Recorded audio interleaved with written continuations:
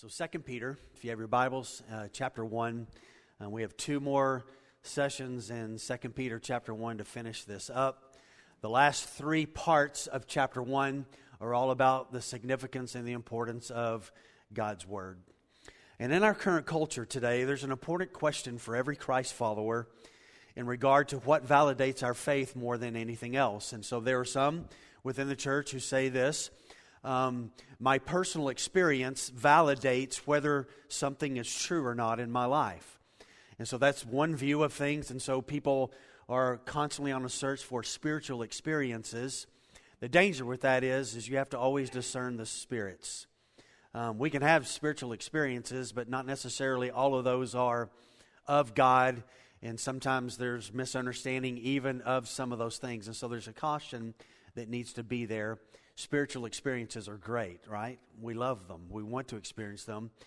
So then the second thing is it spiritual experience that validates our faith, or is it the Scripture? And those two things are debated a lot, talked about a lot, things that we wrestle with and things that we are trying to figure out on our own. And over the next two sessions that we go through 2 Peter 1, as he finishes up this chapter, we will deal with those. Today we're going to talk a little bit more about an experience, but then the next time we get into this, Peter is going to share with us there's actually something way more of a validation, way more security is connected to God's Word than our personal experience. And so here's where we're going to go, just kind of let you know up front. Peter's going to share with us today, how can you and I rely on the written testimony in Scripture? How can we rely on it? What are some things that we can see to say, okay, this is God's Word. What is here on the page is something I ought to follow, I ought to base my life in it. And so he's going to make sure that we know this. And so if you're in the room today and you're a skeptic, I may not fully convince you today because you wrestle with the authority of Scripture anyway. And so Peter is writing to Christians, and he's writing to Christians to remind them why the Scripture for a believer is authoritative and it ought to be followed. Now, if you are a bit of a skeptic today, I think Peter's going to lay forth for us some really good things that I think if you will be open to listen to those, I think you will see, okay, this is something I ought to really seriously consider, that this is God's Word. It has come to us from His heart, and it truly is God's Word. And so there are a lot of questions that are thrown at the Scripture. Questions like this. So is the Bible really a book of truth? Is it a certain and sure word to follow? How did the writers get this information that has come to us? Are the Scriptures forgeries? Or are they just made up things that are there? Why just these books that were included? There were other books that were written at that time, so why just these books? Are these the original words that have come to us in 2019? Or have things been changed? And on and on and on and on and on and on and on and on and on it goes with the attacks at Scripture. So in these next two pieces, as we study chapter 1, Peter's going to, I believe firmly, because I've really studied it deeply, really well, and I've walked in God's Word for 30-something years now.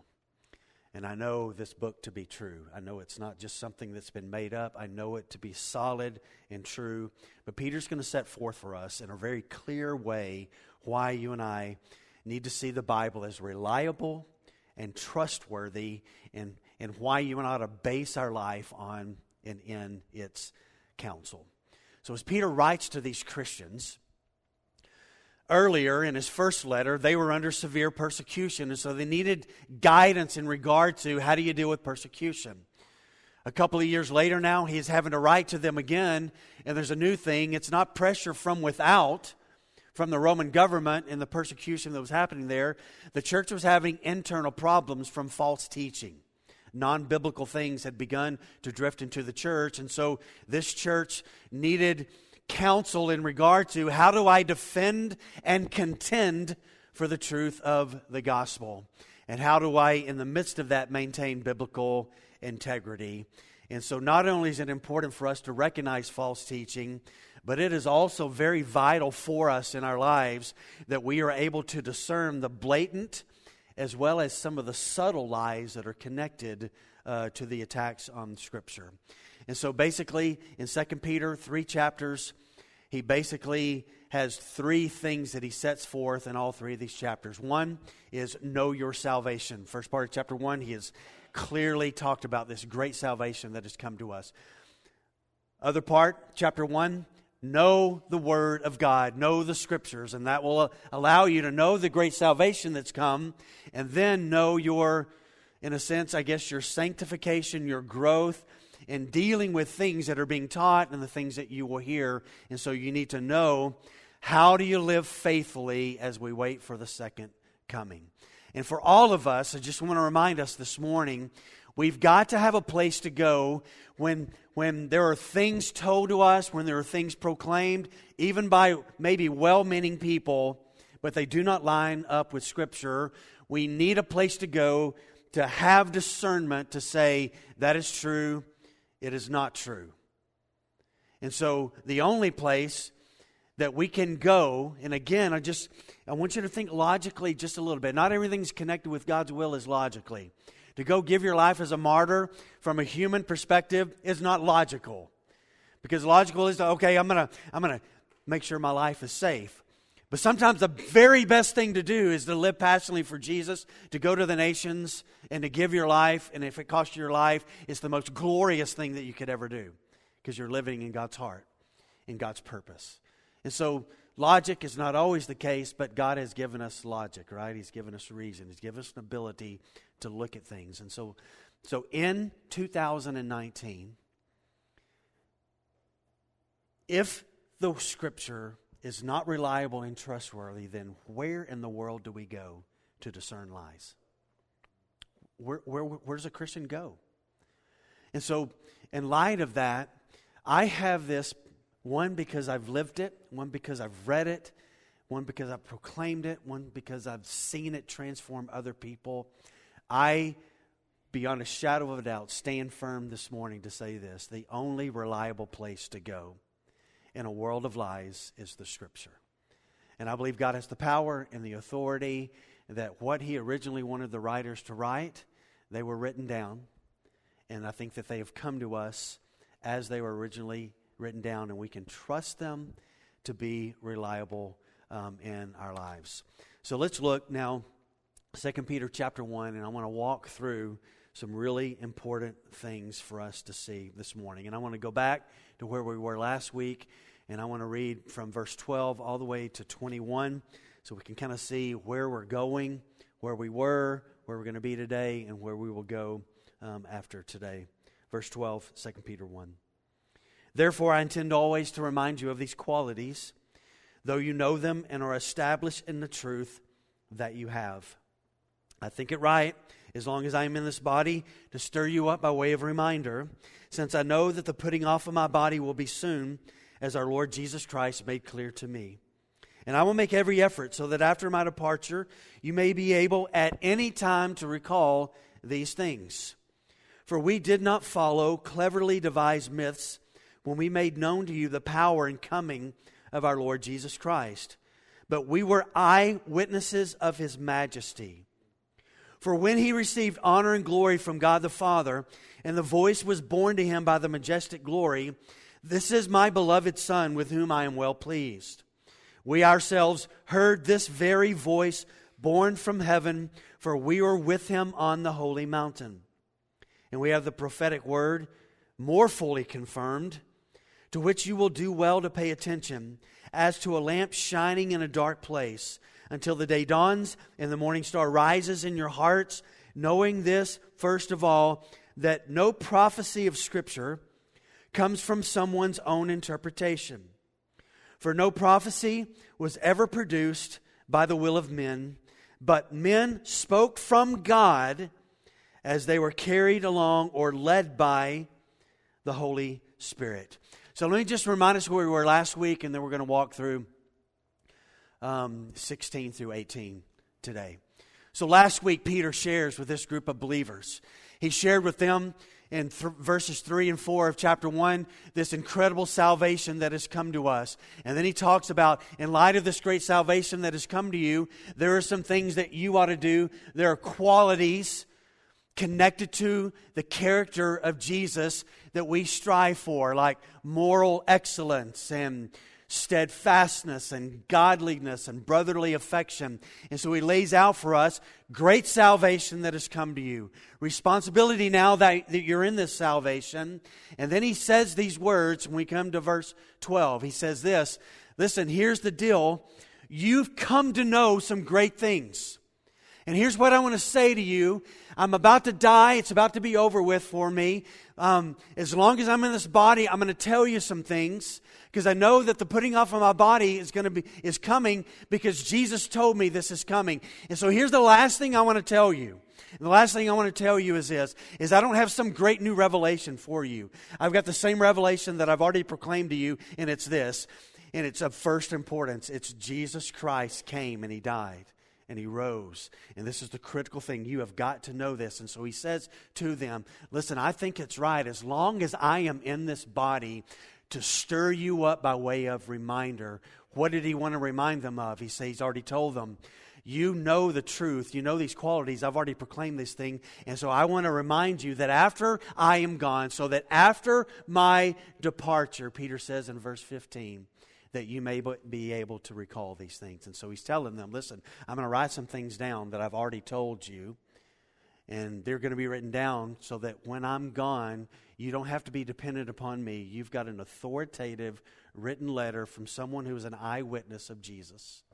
And you can trust my testimony, because I heard Him, I saw Him, I touched Him, I was with Him, I beheld it all, I experienced it, I heard it.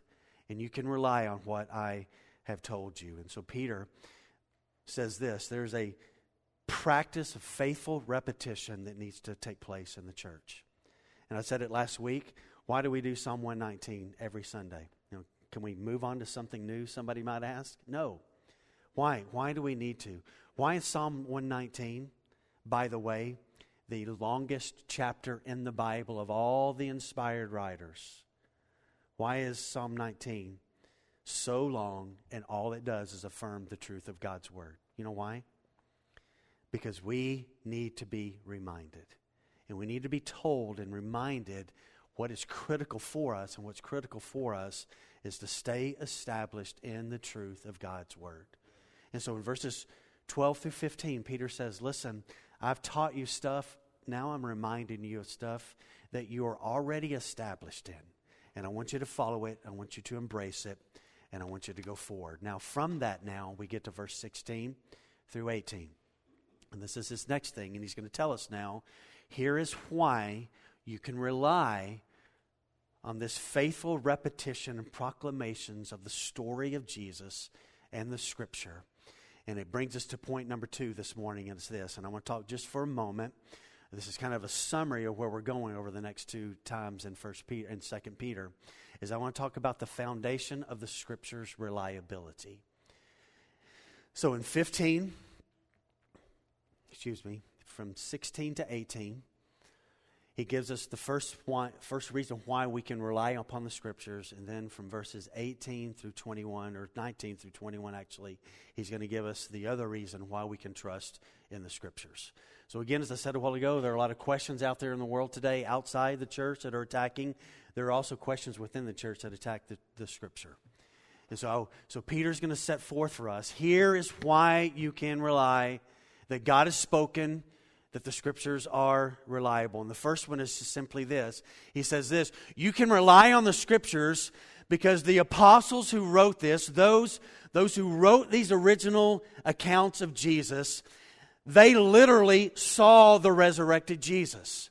So there's an authority with the Scripture that these people who wrote the Scripture heard Jesus teach. They had encounters with the risen Lord where He taught them on the day of the resurrection. And He reminded them of who He was. And what the Old Testament Scriptures point was to point to Jesus. And so on the day of the resurrection, Jesus spends the majority, again, this cannot be lost to us. Luke 24 establishes this for us. On the day of the resurrection, Jesus walks to Emmaus with 2 guys. He spends the majority of that afternoon unfolding all of the prophecies from the Old Testament to these two guys about himself from the Scriptures. As he does so, their hearts burn within them. Later that night, he appears to the apostles in Jerusalem who are waiting in a room. And what does he do that night on the resurrection, that's first Sunday night, with the apostles? He opens up their mind to the Scriptures and reminds them that from the Psalms, from the prophets, and from the law, they all had a testimony about the coming of Jesus. And so Peter here is now saying this, listen, Jesus has passed this on to us. We've seen it. We've heard it. He's entrusted this to us. We have written things down. We have passed it on to you. And you can rely on the Scriptures because of the apostolic testimony of the eyewitnesses who saw and heard the things that Jesus spoke about. Secondly, he says in 19 through 21, we can rely on the Scriptures' reliability because what he says mainly in verse 21, the Holy Spirit spoke to men and he carried them along. In other words, it just means this. The Holy Spirit was a part of and leading, not a part of, the Holy Spirit was the key part in the writing of Scripture. So watch with me here. We're going to move to the next point. As a Christian, why should we rely on this? So here's the Apostle Peter. He says, you can rely on what has come to you because those of us who wrote this, we were eyewitnesses of His majesty. We saw His glory. We heard His teaching. He called us out to follow Him. He poured His life into us. He taught us. He taught us. He taught us on the day that He was resurrected. He came and He taught us again. And He wanted to make sure that we understood that the Scriptures in the Old Testament pointed to Him. He's the fulfillment of all of them. And so He wanted us to remind. And so then He's told us, He said, on the day that He ascended, He said this, and now I want you to go. All the stuff that I've told you, all the stuff that you have seen, now I want you to go to the nations and I want you to teach them to observe everything that I told you to observe. And I want you to teach them, I want you to proclaim me and you to teach these things. And so Peter says, listen, you can rely on the Scriptures because those who wrote it down, they had encounters with Jesus. And so you can count on eyewitness testimony. Secondly, you can count on this from 19 to 21, is that the Holy Spirit was leading every bit of the writing of Scripture. Now, it'll be a few weeks now because of my upcoming surgery that's happening. When we get to 19 through 21, I'm going to talk about some of the specific attacks and some of the counter things as to why some of the attacks are a little bit, in some ways, ridiculous in some of the things because they're not they come from not a place of wanting to really know something, but they come from a place of just blindness and hatred of God and the Scripture.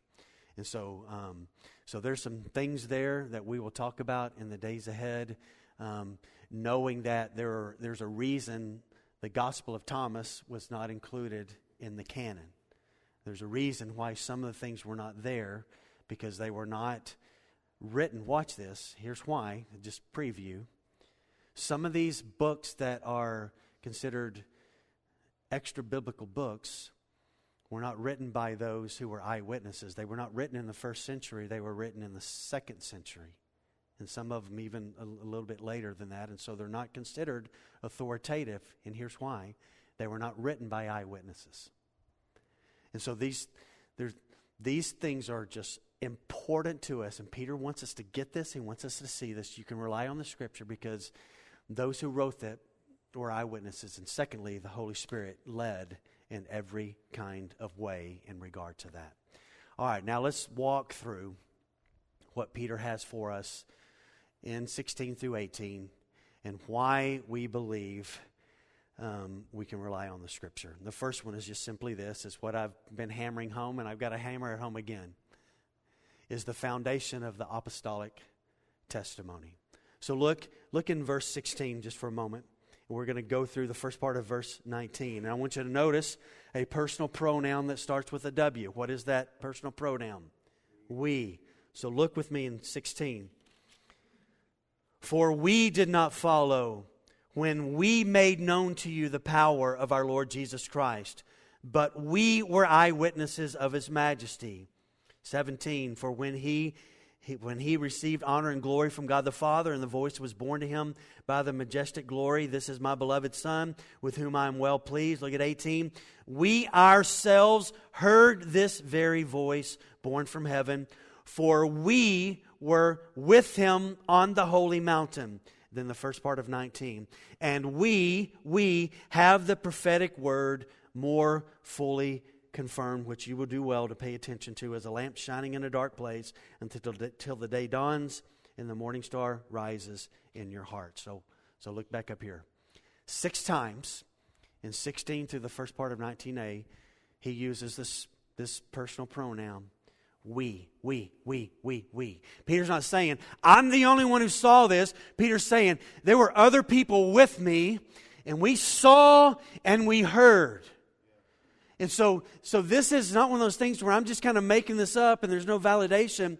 There were other people with me when we saw Jesus on the mountain of transfiguration. We saw His glory revealed, and we heard the voice of the Father say, that's my Son. I am absolutely pleased with Him. You listen to Him. You follow Him. You embrace Him. And so we affirm the Scriptures because the foundation, again, are the apostles who have this testimony, who say, we are this. It's not an individualized thing. And what happened with these guys is amazing. And we'll finish up today with this. But they got to taste and see something that was amazing. Now watch. They are living in the midst of the first coming of Jesus. But up on the mountain, they get a foretaste, not of the first coming of Jesus, but of which coming of Jesus? The second. Pretty amazing thing that they have up on the mountain. Now they're living in the midst of the first coming, which is pretty incredible. But up on the mountain, they got a taste of what was it going to be like when the glorious Lord is not veiled in a human body anymore, but the glory of who He is just revealed. And up on the mountain, they get a taste of it. So Paul, even himself, affirmed why we should trust the Scriptures because of the foundation of the apostolic ministry. Listen to what Paul says in Ephesians 2:19. So then you are no longer strangers and aliens, but you are fellow citizens with the saints and members of the household of God, built on the foundation of the apostles and the prophets. Now, listen to this. Why is this so significant, what Paul writes here? Built on the foundation of the apostles and the prophets, Christ Jesus Himself being the cornerstone. Why is this so significant? We need to let's use our head just for a moment and not just say, well, those guys, God spoke to them, and then God revealed word to the prophets, and then they took the word to Israel. The apostles encountered Jesus, saw the resurrected Lord, led by the Spirit, wrote Scripture down, but we're not just pointing toward men. Watch. We are pointing to writings also. God spoke to the prophets. They preached, and what did they do? They wrote them down. So when Paul talks about here, the prophets, the foundation of our faith is what the prophets were proclaiming. What were the prophets proclaiming? Jesus is coming. The Messiah is coming. The Messiah came. The apostles were with Him, eyewitnesses and ear witnesses. And so they've written this down. And so the church is built on the foundation of the proclamation of the prophets and the written testimony of the prophets, and also the proclamation of the apostles and the written testimony of the apostles. And so we trust our lives to the Scripture because the foundation is secure. And their testimony is true, and it gives credibility to our faith. I love this. Hebrews 12:1.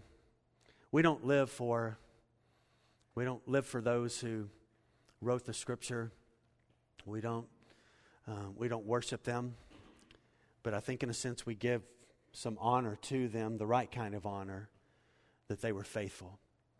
We love Hebrews 11. Great hall of faith. Noah built the ark.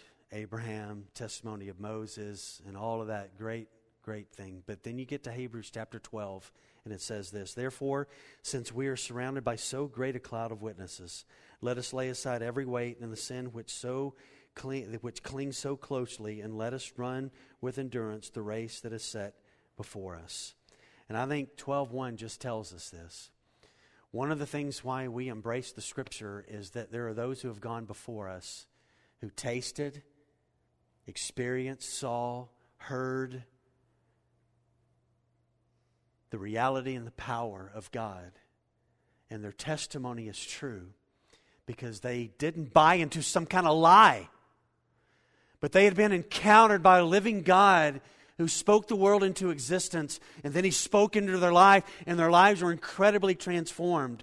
And so we look at them, and there are a great cloud of witnesses that have written a testimony to you and I, calling you and I to be like them, to love Jesus and to long for Jesus.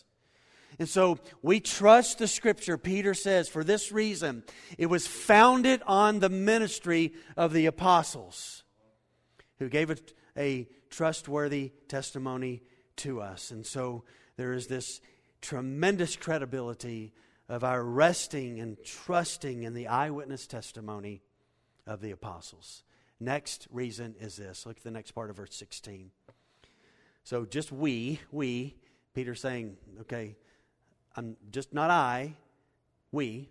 So there's a foundation of the apostolic testimony. And secondly, we follow gospel revelation, Peter says, not myths. So look at 16.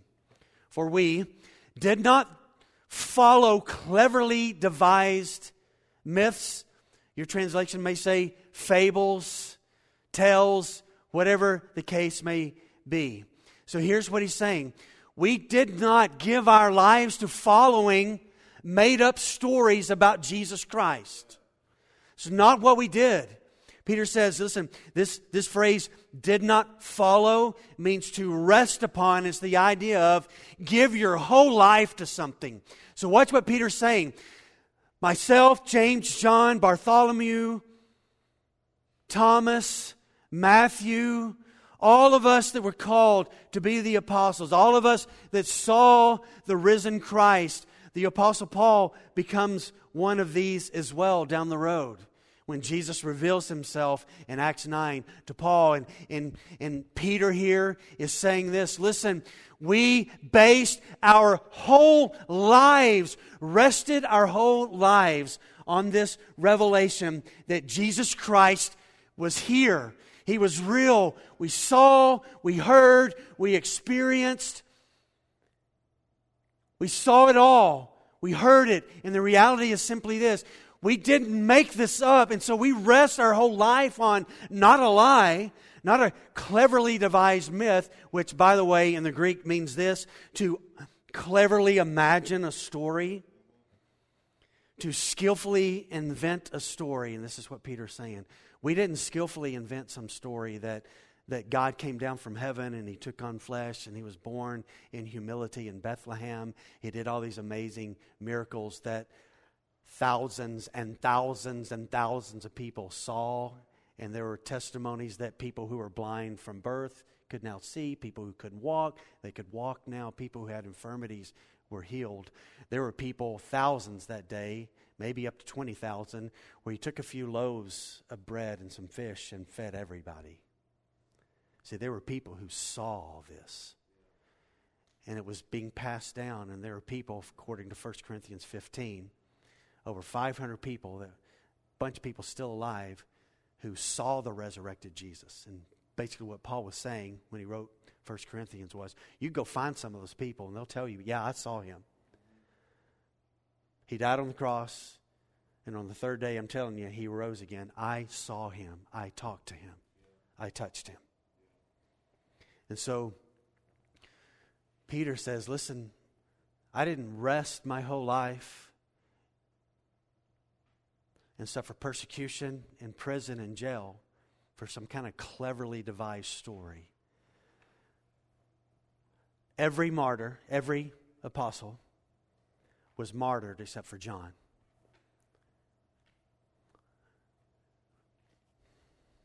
People will die for the truth, won't they? Pretty rare people die for a lie. And Peter's saying this, listen, we didn't make up this stuff about Jesus. We didn't make up this stuff. It wasn't artfully devised. We're like, okay, let's come up with a really cool story and let's give our lives to it. Let's go to the nations and die for this lie. No, it's not what they did. He's saying this, listen, I saw it, and not only did I see it, and it wasn't a made-up story, it was before my eyes. I'm just telling you, it is absolutely true. And the world mocks us and says, oh, y'all, that's just a bunch of fables. There's not such thing as miracles and all of that stuff. And Peter just says this, listen, my testimony, what I teach, what I write, and what we take to the nations is not grounded in cleverly designed, cute kid stories. But I'm just here to tell you, they're real because I lived them. I was there. Paul was also dealing with this reality within the church. Listen to this, 1 Timothy 1:3. I urged you when I was going to Macedonia to remain at Ephesus so that you may charge certain persons not to teach any different doctrine, nor to devote themselves to myths. 2 Timothy, that was 1 Timothy. 2 Timothy 4:4. And many people, 4:3, let's do it all. For the time is coming when people will not endure sound teaching, but having itching ears, they will accumulate for themselves teachers to suit their own passions, and they will turn away from listening to the truth, and they will wander away into myths or fables. Titus 1:13. This testimony is true, therefore rebuke them sharply that they may be sound in the faith, not devoting themselves to Jewish myths and the commands of people who turn away from the truth. So watch. Guess what was going on in the first century? Y'all just made that stuff up. It's just like Greek mythology. Y'all just made up all this stuff about Jesus. And Peter's saying, no. I saw it. I was there. And I heard it. But there were people that were rejecting it. So the first trustworthy reality of the Scripture is it's built on the testimony of the apostles. Secondly, it's gospel revelation. It's not fables. It's not some kind of made-up story. And thirdly, it became the faithful proclamation of the apostles. They didn't go everywhere just saying, man, you ever lied before and you try to keep the lie going, and what do you have to do? You have to be more creative about your lying, you know. You remember that? None of us lie, but remember when you were a kid and you lie and stuff, you know. Hopefully we don't lie today, but if you remember when you were a kid and you're trying to hide stuff from your parents, you lie, and then you got to be more creative to lie, and got to be more creative, and then eventually what happens? It unravels, does it not? And here we are 2,000 years later, and Christianity is not unraveled. Why? With all the attacks, it's the most attacked religion in the history of the world.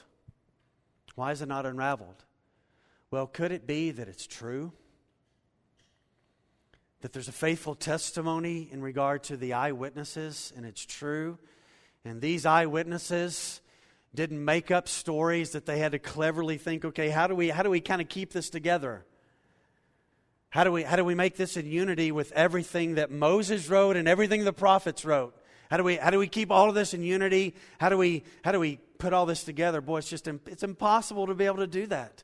So what we know is all of this is true. There's a unity from the Old Testament and the New Testament that is incredibly beautiful. And so here are these apostles who saw it, didn't make it up, and then they took it to the nations. They tasted the glory, saw the glory, heard the glory, and they went everywhere telling everyone about the story.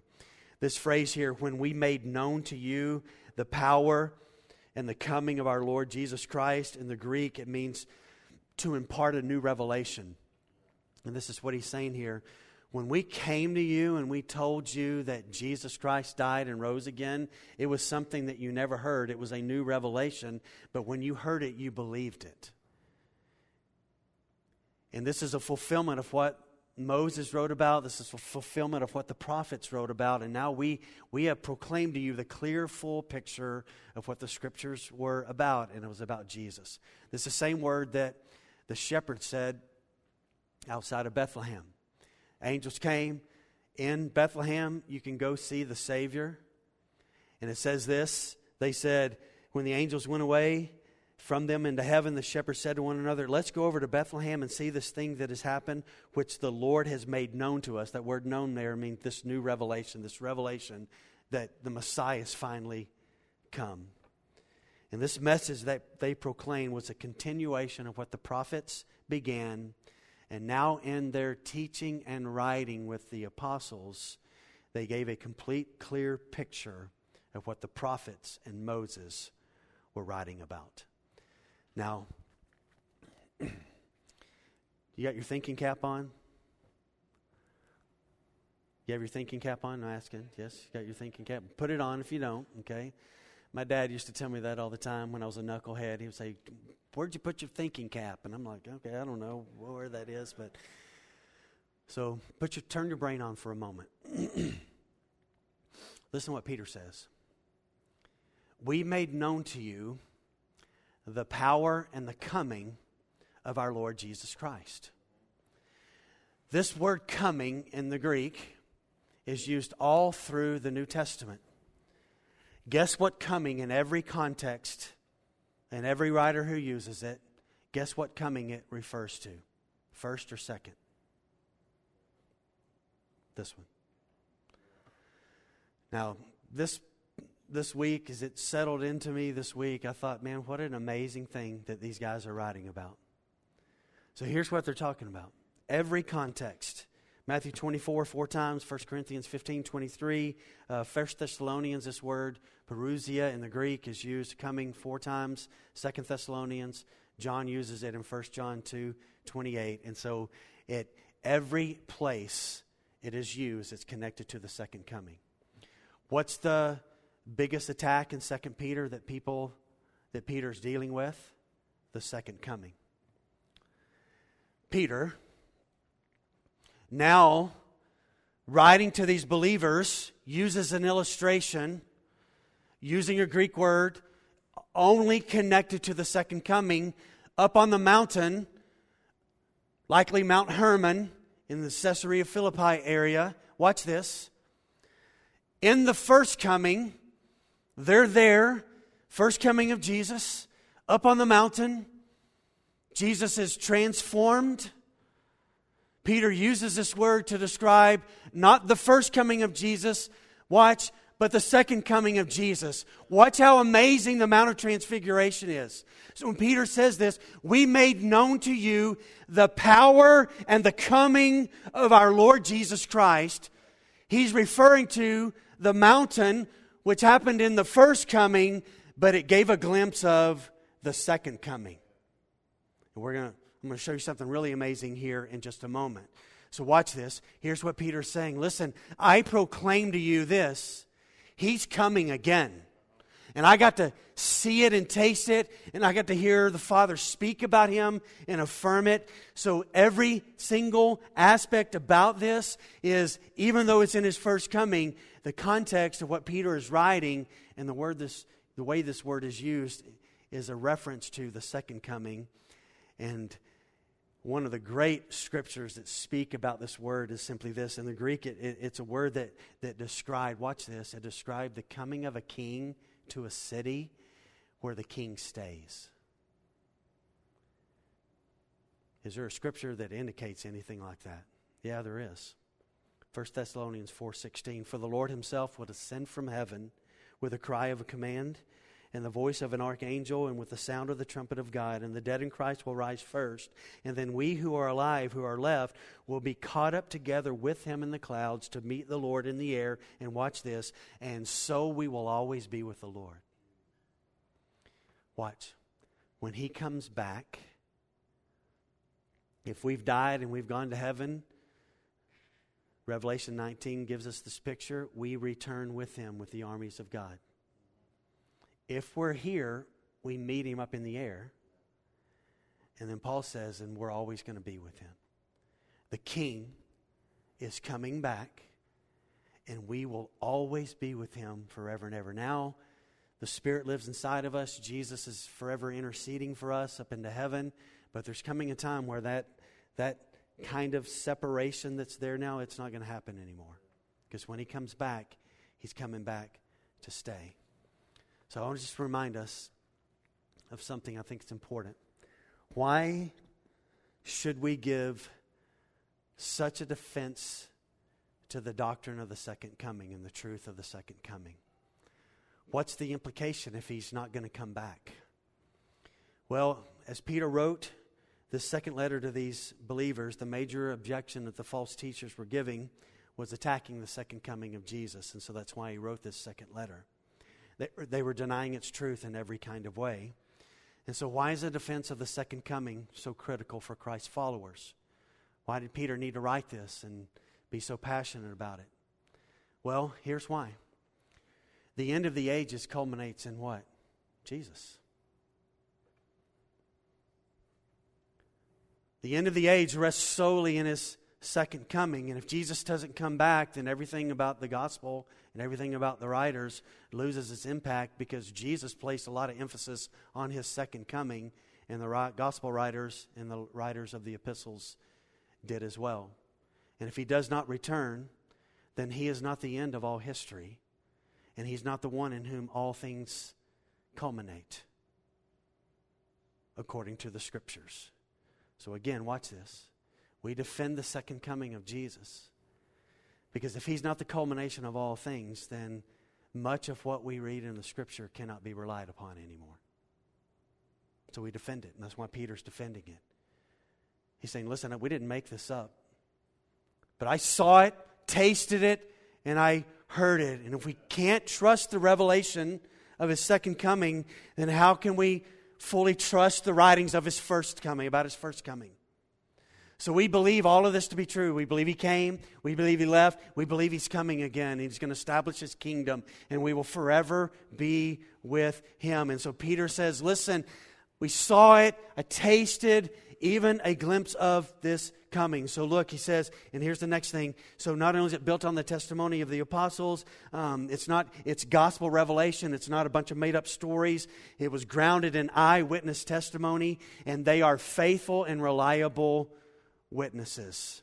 Faithful and reliable witnesses. And I will say this about those false teachers who attack the Scripture. I think the burden of proof lies with the false teachers back in Peter's day, and I think it lies there today. Because here's what Peter's saying. He's saying, listen to me, brothers and sisters.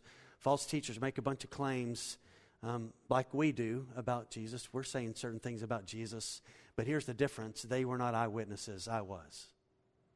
And I can say James was with me and John was with me. Bartholomew wasn't up on the mountain, but they were there. Thaddeus was there. And he saw Jesus heal people. He saw these things. See, the burden of proof is not on the eyewitnesses, for they are the ones who were there and actually saw and heard. That's why in a court of law, what do lawyers rely upon? Eyewitness testimony. It just stands. It stands. What did they witness? Well, Peter says we witnessed His majesty. Now I want you to go to Matthew chapter 16 for a moment. This is where we're going to close. Matthew 16.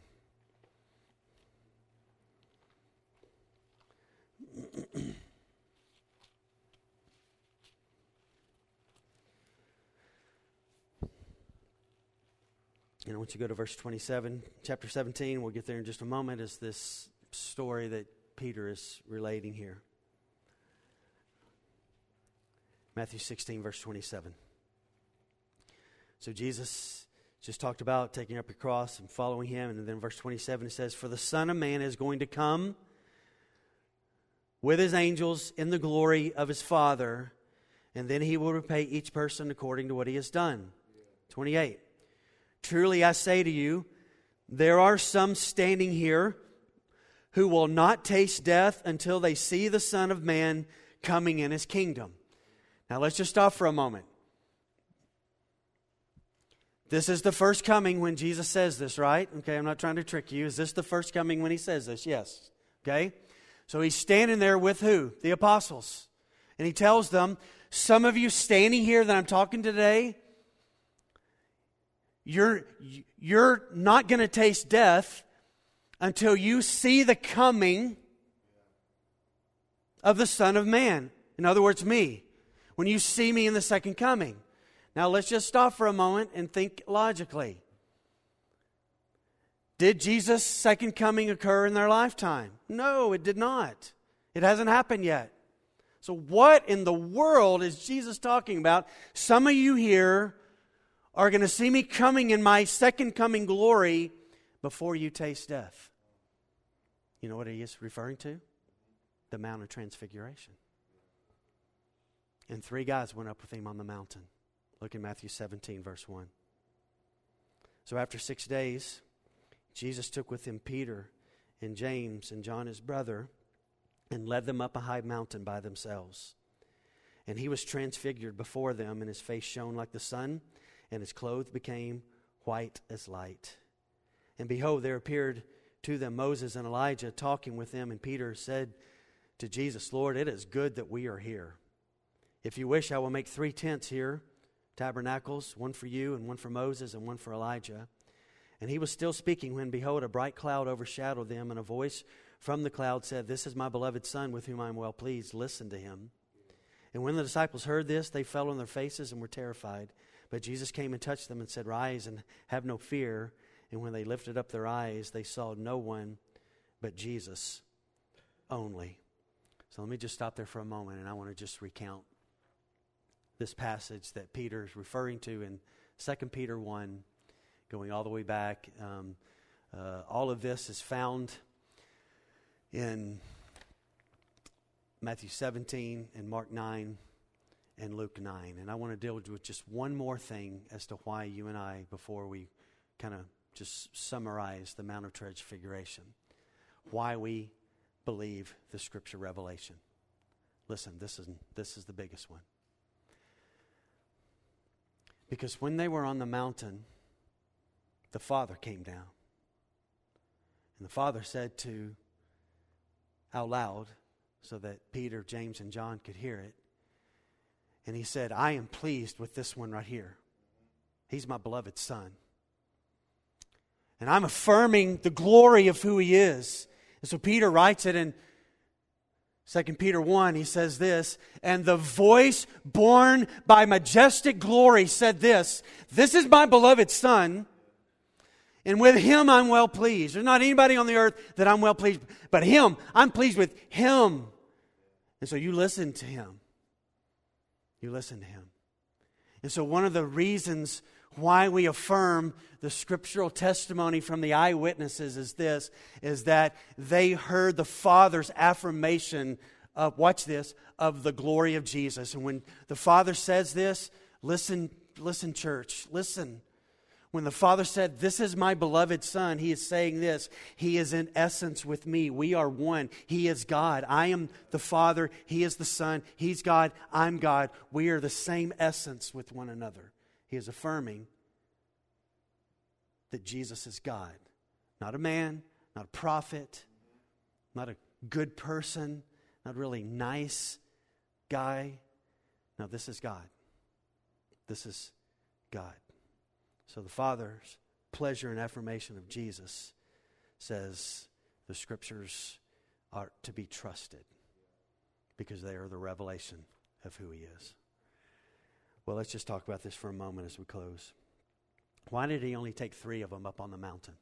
I don't know if you ever wondered that. Why these 3?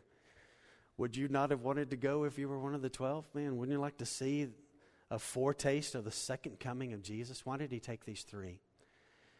It's pretty simple. Who were the 3 most strategic people in the early years of the church? It was Peter, James, and John. John wrote a tremendous amount of the New Testament. Peter was the early leader of the church. Does anybody know what role James eventually took in the early church? He was the pastor of the Jerusalem church.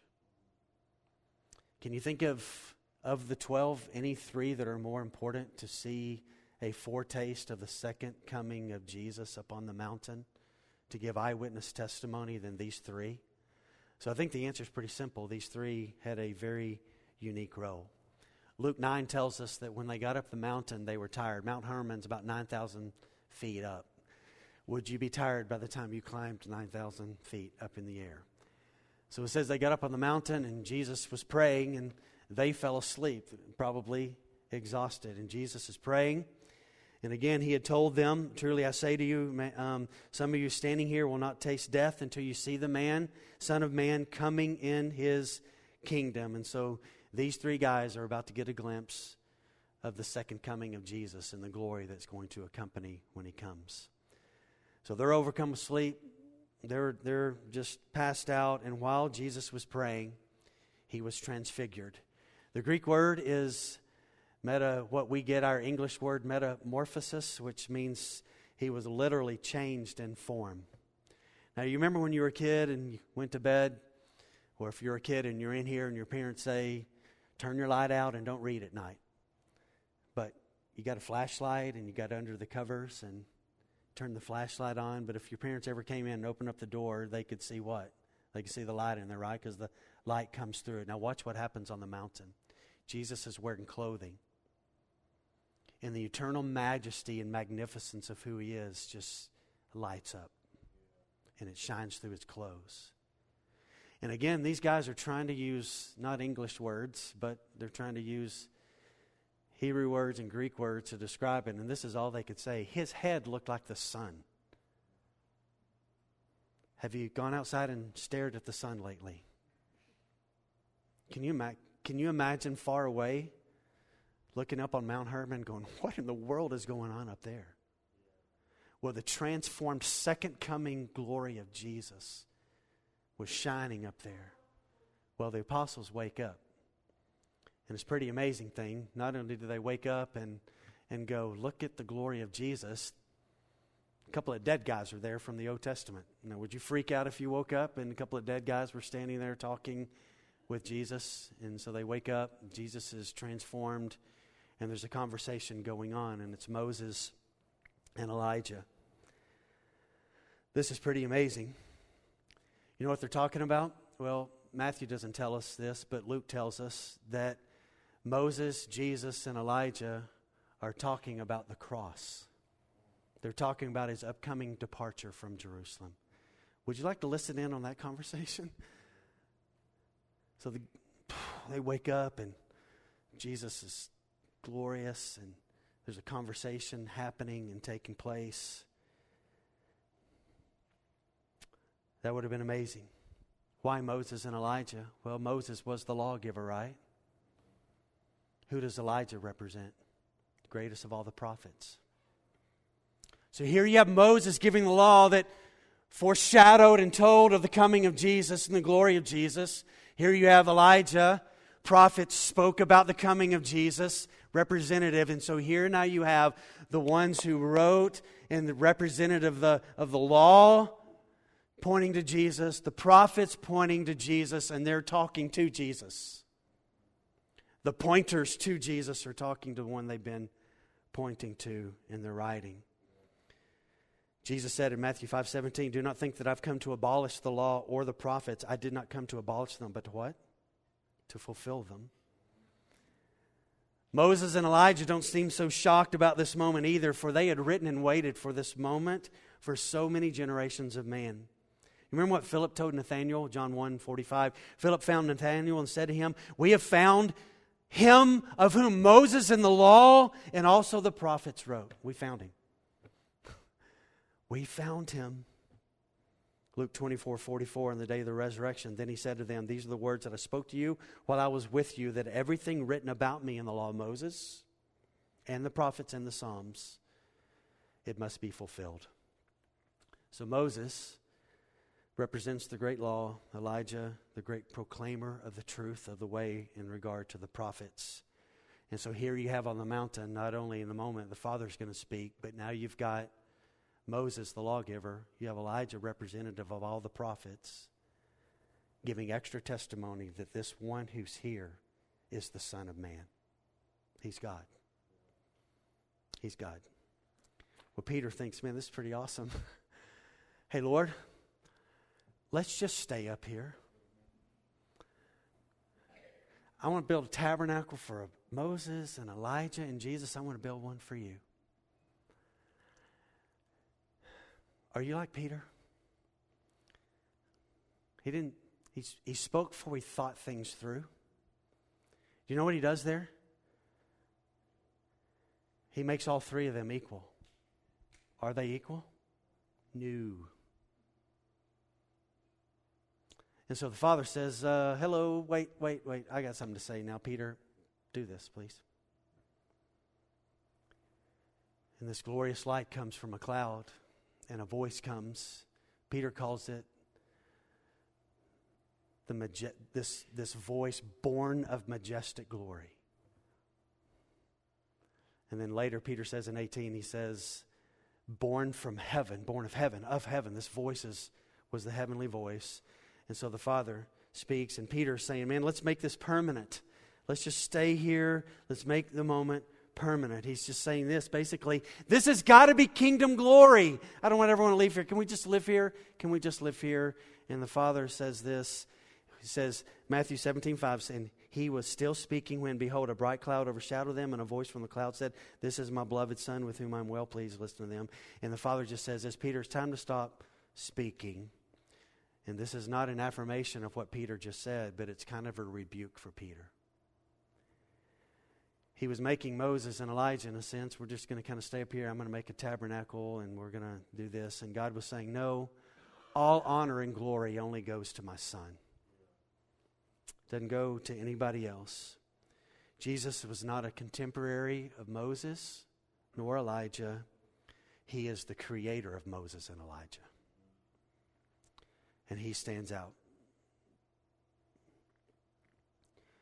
Well, they're coming down the mountain. Verse 6 says this. It says they fall in fear, but in verse 9 it says this. And as they were coming down the mountain, Jesus commanded them, don't tell anybody about this until the Son of Man is raised from the dead. And so they asked him, why do the scribes say that Elijah must come first? And he answered, Elijah does come, and he will restore all things. But I tell you that Elijah has already come, and they did not recognize him, but they did to him whatever they pleased. And so also the Son of Man will certainly suffer at their hands. And then the disciples understand that he was speaking to them about John the Baptist. Why did he not want them to tell about this? Well, the ultimate purpose of his first coming hadn't even happened yet. The cross hadn't happened yet. So he's saying, hey, hold the brakes on the second coming because my fulfillment of the first coming has not taken place yet. And what he's saying to them is this, what you saw up on the mountain today isn't for now. It's for later, but you got a taste of what's going to come. And I think as Peter's writing these words in his early 70s, I think he's thinking back on this moment, and it's got to be a sweet moment. Can you imagine hearing the voice of God, the Father, saying, this is my Son. I am so pleased with him. Will you listen to him? Will you listen to him? And will you follow him? So I want to close with this. Based on what Peter wrote today, he is saying to us this. Is this a sure and certain word? Is there enough evidence to trust God's word? Well, Moses affirmed Christ. Elijah affirmed Christ. And more than that, the Father on the mountain came down and affirmed Christ. And now Peter was saying, I was there, brothers, sisters. I was there. I was there. And not only did I see the glorious first coming, but I got a taste of his second coming when he's going to come back and he's going to establish his kingdom. And he said, listen, you can trust what I've written to you because I saw it. And not only did I see it, but I heard it. He was an eyewitness and he was an ear witness as well. And so he says, you can trust because this isn't a bunch of lies. Isn't that beautiful? Tender heart of an apostle who's saying to us, here we are, however many years later, 1900 years later. And he loves you and I so much that he wrote something down under the leadership of the Spirit so that on this day in March, you and I would know with certainty that there's a place to go for the biggest questions of life. And we can know that we can have confidence in it and trust it. Let's pray.